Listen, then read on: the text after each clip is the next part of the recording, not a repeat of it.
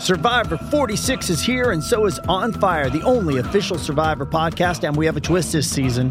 The winner of Survivor 45, Dee Valladares, will be joining us every week. We're going behind the scenes of the biggest moments, the how and the why things happen, and the strategy and analysis you can only get from someone like me, a Survivor winner. Listen to On Fire, the official Survivor podcast, wherever you get your podcasts. This episode is brought to you by Paramount Plus. Get in, loser! Mean Girls is now streaming on Paramount Plus. Join Katie Heron as she meets the plastics in Tina Fey's new twist on the modern classic. Get ready for more of the rumors, backstabbing, and jokes you loved from the original movie with some fetch surprises. Rated PG-13. Wear pink and head to ParamountPlus.com to try it free.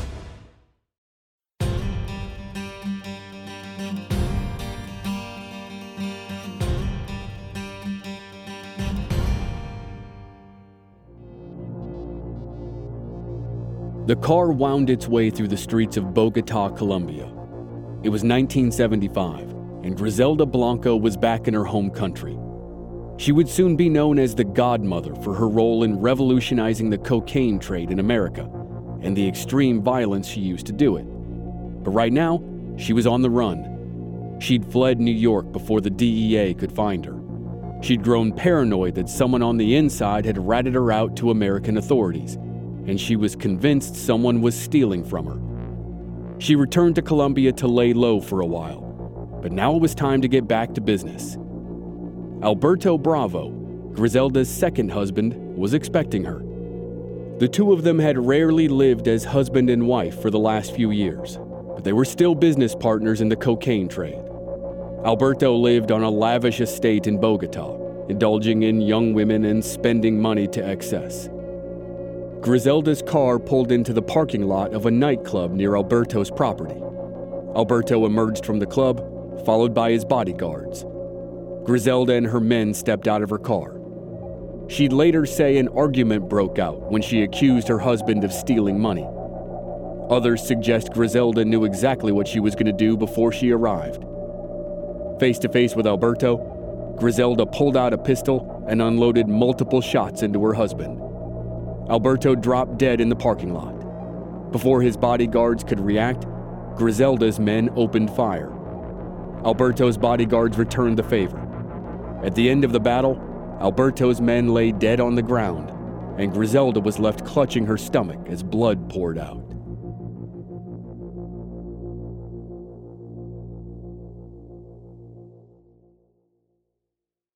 If I asked you to picture a meal that you could heat up in 2 minutes, you're probably going to picture a typical frozen dinner, one of those things that might look somewhat appealing on the box, but when you open it, you quickly discover it's less than appetizing. If that's what you're picturing, now picture the opposite. A meal you can heat up in 2 minutes that's always fresh, never frozen, made by a chef, and approved by a dietitian. That's Factor Meals. Restaurant-quality meals delivered to your door that require no prep and no cleanup. You just heat them up and eat them. There are 35 different options every week. They're healthy and approved for a variety of diet plans, and you get 50% off the service if you start right now. Go to factormeals.com/infamousa50 and use the code infamousa50 to get 50% off. That's code infamousa50 at factormeals.com/infamousa50 to get 50% off. Hey, it's Kaylee Cuoco for Priceline. Ready to go to your happy place for a happy price? Well, why didn't you say so? Just download the Priceline app right now and save up to 60% on hotels. So whether it's Cousin Kevin's Kazoo Concert in Kansas City, go Kevin, or Becky's Bachelorette Bash in Bermuda, you never have to miss a trip ever again. So download the Priceline app today. Your savings are waiting. Go to your happy place for a happy price. Go to your happy price, Priceline.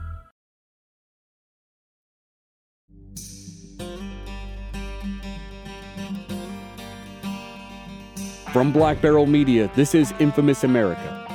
I'm your host, Chris Wimmer, and this season we're telling a 6-part story about the Miami drug wars of the 1970s and 1980s. This is episode 1, The Black Widow.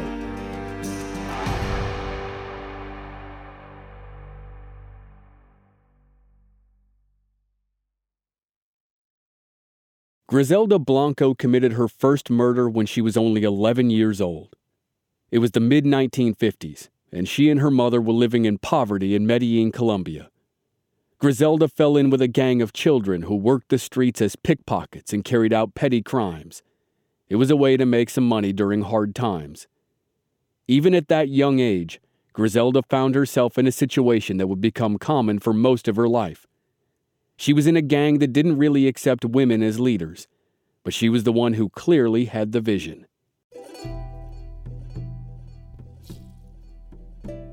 Griselda saw room for expansion and other ways the gang could make money.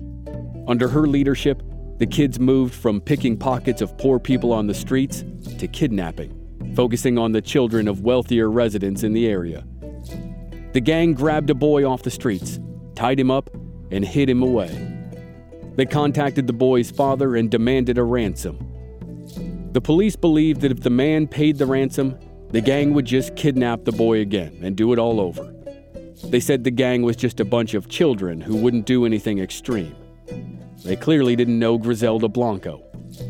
When the ransom didn't come, she marched into the room where the boy was being held, drew a gun, and shot and killed him. Her use of deadly force supposedly stunned the other gang members. At 11 years old, Griselda saw the fear that violence struck in others, and she never forgot it. She came to believe that the willingness to kill, regardless of the victim, was how you demonstrated power to both your friends and your enemies. While Griselda was carrying out violence on the streets, she was suffering abuse at home. Her mother was said to be physically abusive from the time Griselda was a small child. Things got worse when she turned 12. Men whom her mother brought home regularly assaulted Griselda. The abuse went on for an extended period of time, until eventually, when she was around 14, Griselda couldn't take it anymore. She ran away from home and never went back. The streets of Medellin didn't offer much opportunity for a poor teenage girl. Griselda discovered quickly that surviving as a pickpocket and a petty thief was nearly impossible. She'd grown up watching women in the area resort to prostitution in an attempt to make enough money to survive. Before she turned 15, Griselda followed in their footsteps. Her childhood was filled with poverty, abuse, and nearly every level of crime. But she still held out hope that she'd escape the streets of Medellin someday and lead a normal life. For a while, she thought Carlos Trujillo could offer her the escape, even though he was a criminal as well. Carlos was handsome and kind. He made his living by forging immigration papers and helping people move illegally from Colombia to the United States. And while Carlos was involved in criminal activity, it was a far cry from the violence and abuse Griselda had known growing up. Griselda and Carlos got married, settled down, and had 3 sons. Griselda was still a teenager, and it seemed for a time that she might get the chance to live a relatively calm life with her husband and her children. But Griselda's hopes of living happily with her husband and children didn't last long. Carlos was having an affair, and he wanted a divorce. He also demanded full custody of her sons. At the time, Griselda thought it was the best chance for her boys, and she accepted the deal. Now she was back to having no money and no discernible future, and she wasn't even 20 years old. That all changed when she met Alberto Bravo. He worked in the cocaine business in Medellin, and he most certainly opened the door for her future.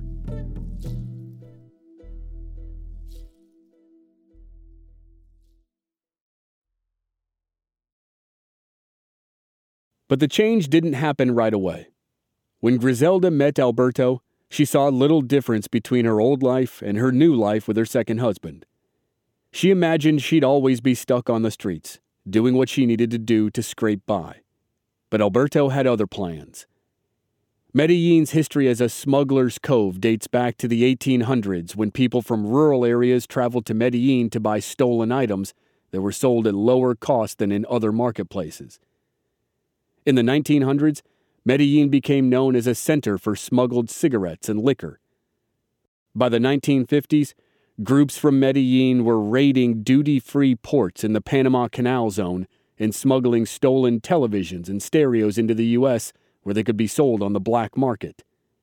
But all that was nothing compared to what came next. Medellin's smuggling history, coupled with its connection to the Colombian coffee industry, made it the perfect spot for cocaine cultivation and distribution to take hold. The climate and infrastructure that allowed for coffee production also enabled cocaine to be produced on a large scale, and the decades spent discovering clandestine ways to smuggle products into the United States paid dividends when it came to exporting drugs. Alberto Bravo didn't hide his work in Medellin's growing cocaine smuggling trade from Griselda. They got married when Griselda was 20, and she quickly joined her husband in his business. It was clear that for the Colombian drug trade to grow, they'd have to really establish themselves in America. In the early 1970s, Griselda and Alberto left Colombia in order to stake their claim in New York City. Griselda and Alberto settled in Queens. They established a direct connection to Medellin and brought in limited amounts of cocaine to be sold in the city. Word spread quickly that the Colombian product was better than anything else on the market. Like she'd done with her first gang back in Medellin, Griselda saw an opportunity to expand. Soon, the Colombians were sending multiple drug mules per day into New York. The mules were almost always young women, and that was one of Griselda's first big innovations in the drug trade. She believed women made better mules than men because American police were less likely to suspect women of criminal activity. The mules would fly commercially, often smuggling cocaine in their bras and underwear. That was Griselda's second major innovation. She designed lingerie with extra padding and pockets specifically for the task. When a mule arrived, she met with one of Griselda's people and made an exchange. Drugs came out of the underwear, money went in, and the mule headed back to Colombia while the cocaine hit the streets of New York. In this early phase, Griselda was helping lay the groundwork for what would one day become the Medellin cartel. As more money came in, Alberto spent more on himself, but if tension was rising between the young married couple, Griselda kept it to herself.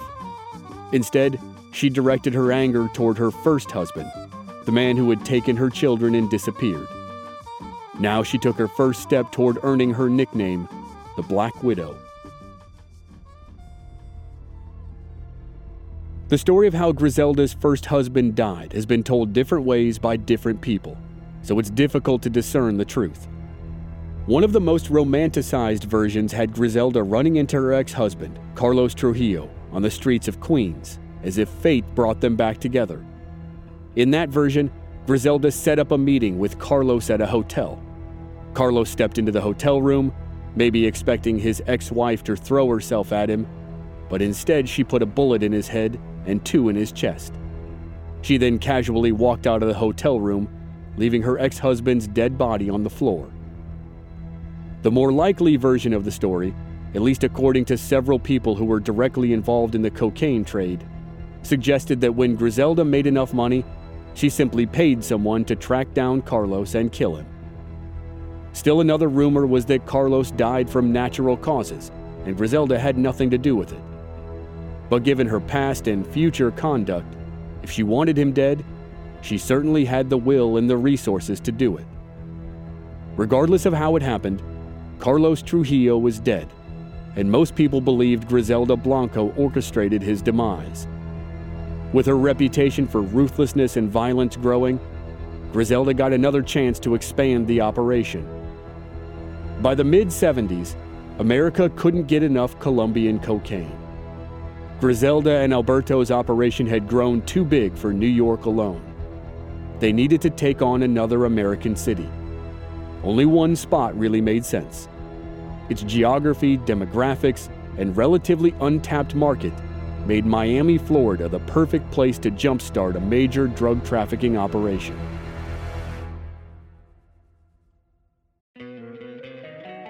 Don't you love an extra $100 in your pocket? Have a TurboTax expert file your taxes for you by March 31st to get $100 back instantly. Because no matter what moves you made last year, TurboTax makes them count. That means getting $100 back and 100% accurate taxes, only from Intuit TurboTax. Must file by 3/31. Credit only applicable to federal filing fees with TurboTax full service. Offer can be modified or terminated at any time. You've worked hard for what you have. Your money, your assets, your 401k, and home. Isn't it all worth protecting? Nearly 1 in 4 consumers have been a victim of identity theft. LifeLock Ultimate Plus helps protect your finances with up to $3 million in reimbursement.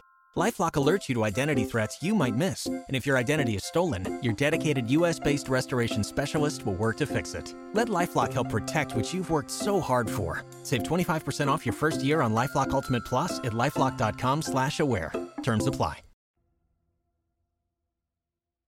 In the 1950s, America was in a state of post-war transition. Many were enjoying the economic boom that followed World War II, while in the West, the farm labor movement was ramping up, and in the South, the civil rights movement was beginning to take shape. On the southern tip of Florida, the city of Miami was on the precipice of a transition that would be historic, and not always for the best reasons. Miami was a city of a little less than 250,000 people when the 1950s began. It attracted a small group of vacationers each winter who wanted to escape the cold weather up north. But city leaders knew tourism could expand. They just had to let the rest of the country see Miami's beautiful beaches.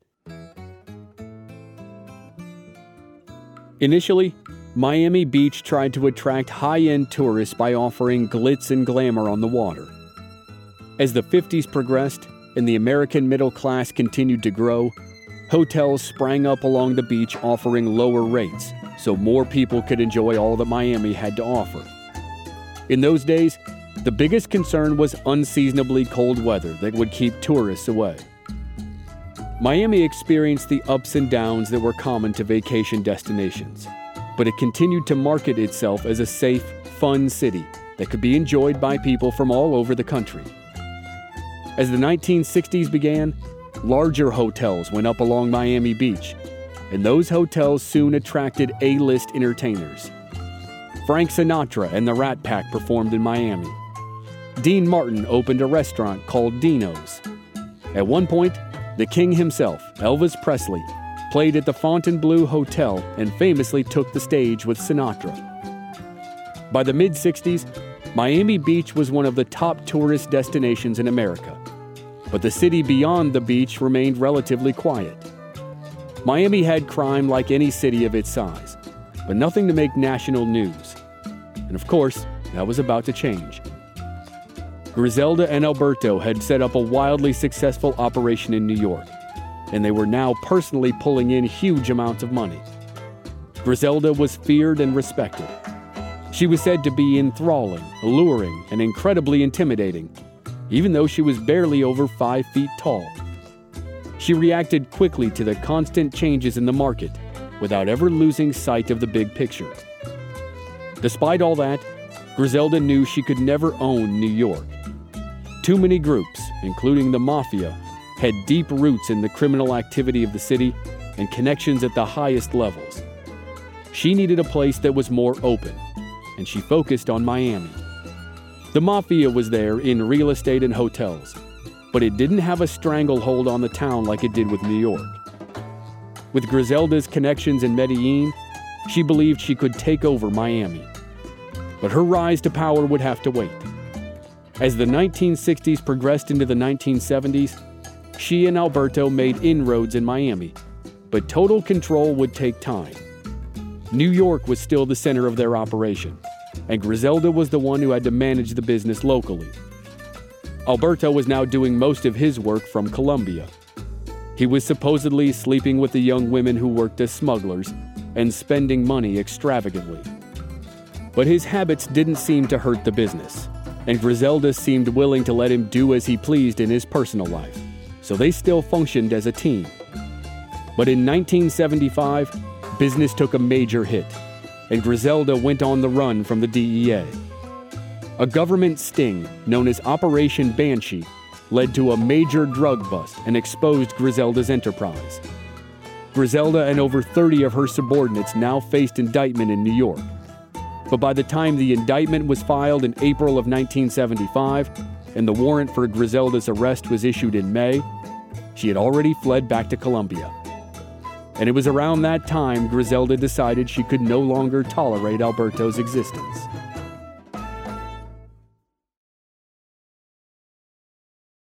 By 1975, Griselda and Alberto were married in name only. Business kept them separated, and it was rumored that even when they were both in Colombia, Griselda stayed in Medellin while Alberto preferred Bogota. It wasn't clear if Griselda blamed Alberto for her troubles with the DEA, or if missing drug money was the issue, as she'd later claim. What did seem clear was that Griselda wanted to be in charge of the operation. In a nightclub parking lot in Bogota, she abruptly ended her partnership with, and marriage to, Alberto Bravo.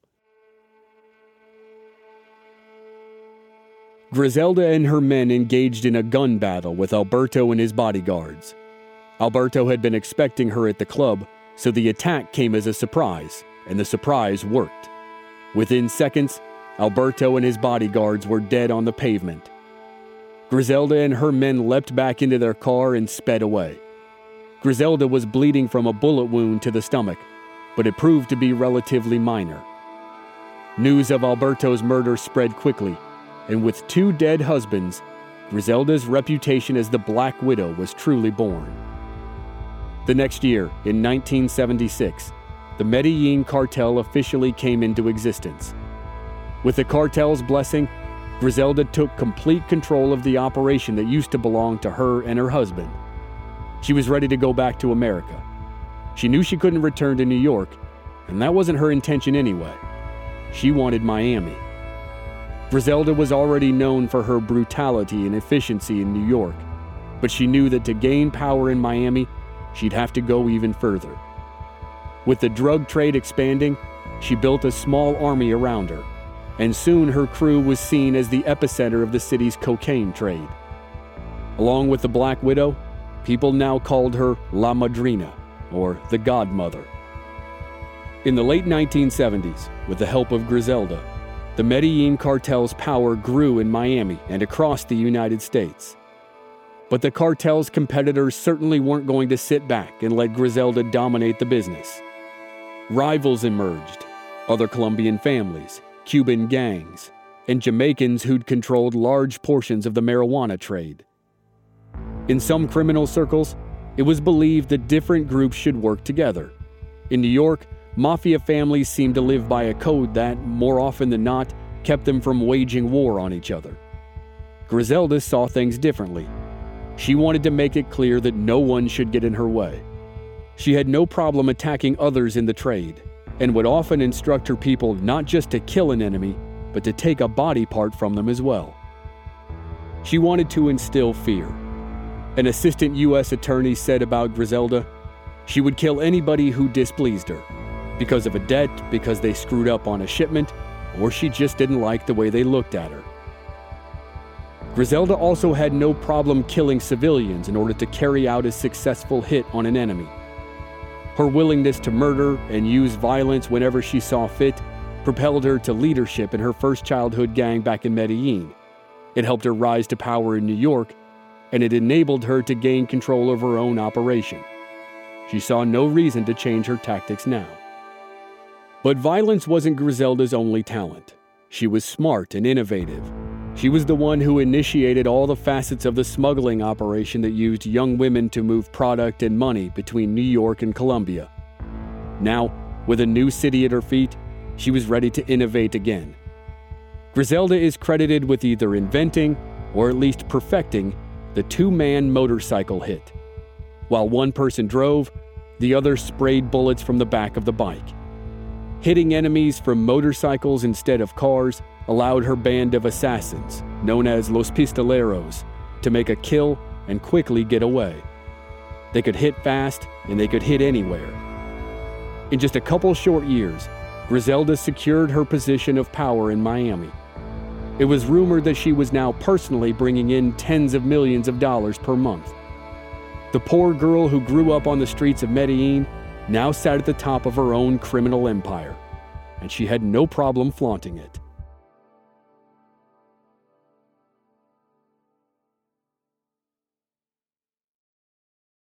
In Miami, Griselda embraced her reputation as the godmother of the cocaine trade. Much like Alberto had done in Colombia, she started buying property, luxury cars, and jets. She dressed more extravagantly, often appearing in high-priced gowns and turbans. She loved jewelry, and she liked to tell people that one of her favorite diamonds had once belonged to the former First Lady of Argentina, Eva Perón. But as her power grew, so did her paranoia. She didn't like to sleep alone, and told those around her that she felt safer if someone else shared her bed.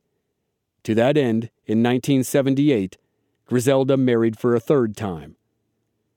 Dario Sepulveda was known as a low-level bandit and killer. Unlike her previous marriage, there was no question who was in charge in this relationship. Griselda and Dario had a son together. She named the boy Michael Corleone Blanco, after Al Pacino's character in the Godfather films. Griselda had already attracted the attention of the federal government when she'd been indicted in New York and tracked by the DEA. That made her one of the focal points of ongoing government investigations. In addition, her lavish lifestyle and seemingly made-for-Hollywood story turned Griselda into the face of the cocaine trade in Miami. What the DEA failed to see, and maybe Griselda failed to see it too, was that in the grand scheme of things, she wasn't the one running the show. The power behind Griselda and all those working in the States was in Medellin, Colombia.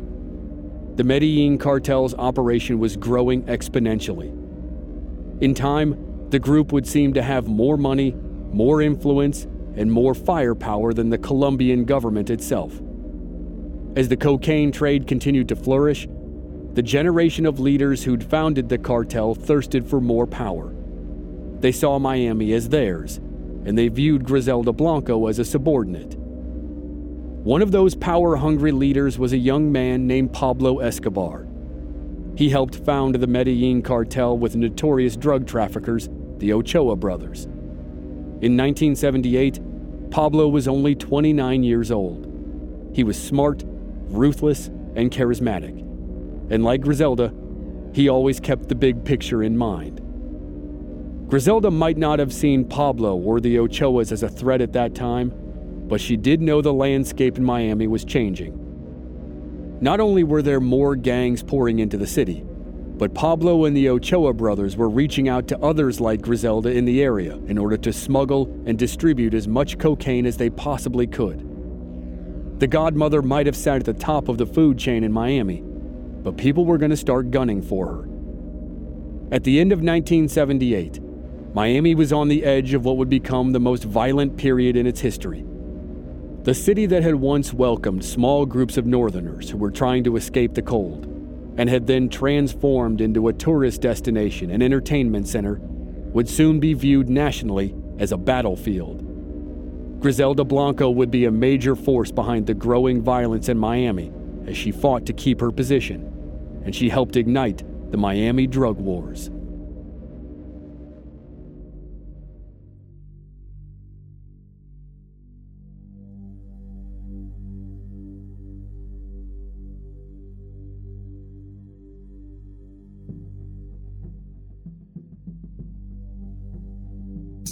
Next time on Infamous America, the cocaine trade in Miami needs more than just crime bosses like Griselda Blanco to make it work. John Roberts is born into the mob in New York and has a knack for smuggling and a love of drugs and the finer things in life. When he flees to Miami, he becomes one of the top cocaine smugglers and one of the original cocaine cowboys. That's next week on Infamous America. And members of our Black Barrel Plus program don't have to wait week to week. They receive early access and the entire season to binge all at once with no commercials. Sign up now through the link in the show notes or on our website, blackbarrelmedia.com. Memberships begin at just $5 per month. This season was co-executive produced by Stephen Walters in association with Ritual Productions. Research and writing by Michael Federico. Original music by Rob Valier. Audio editing and sound design by Dave Harrison. I'm your host and producer, Chris Wimmer. Find us at our website, blackbarrelmedia.com, or on our social media channels. We're Black Barrel Media on Facebook and Instagram, and B Barrel Media on Twitter. And you can stream all our episodes on YouTube. Just search for Infamous America Podcast. Thanks for listening.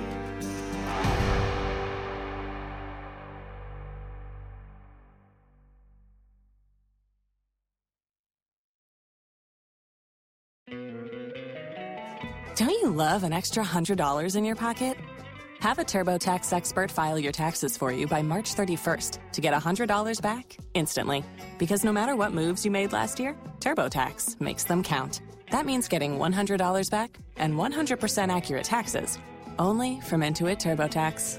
Must file by 3/31. Credit only applicable to federal filing fees with TurboTax full service. Offer can be modified or terminated at any time. Waiting on a tax return? Hopefully it ends up in your hands. Fraudulent tax returns due to identity theft increased by 30% in 2023. If you're in a bind this tax season, LifeLock can help. Our U.S.-based restoration specialists are experts dedicated to helping solve your identity theft issues. And all LifeLock plans are backed by the $1 Million Protection Package. So we'll reimburse you up to the limits of your plan if you lose money due to identity theft. Help protect your information this tax season with LifeLock. Save up to 25% your first year at LifeLock.com/aware. Spin your passion into a business with Shopify and break sales records with the world's best converting checkout. Let's hear that one more time. The world's best converting checkout. Shopify's legendary checkout makes it easier for customers to shop on your website, across social media, and everywhere in between. Now that's music to your ears. Any way you spin it, you can be a smash hit with Shopify. Start your $1 a month trial today at shopify.com/records. Waiting on a tax return? Hopefully it ends up in your hands. Fraudulent tax returns due to identity theft increased by 30% in 2023. If you're in a bind this tax season, LifeLock can help. Our U.S.-based restoration specialists are experts dedicated to helping solve your identity theft issues. And all LifeLock plans are backed by the $1 Million Protection Package. So we'll reimburse you up to the limits of your plan if you lose money due to identity theft. Help protect your information this tax season with LifeLock. Save up to 25% your first year at LifeLock.com/aware.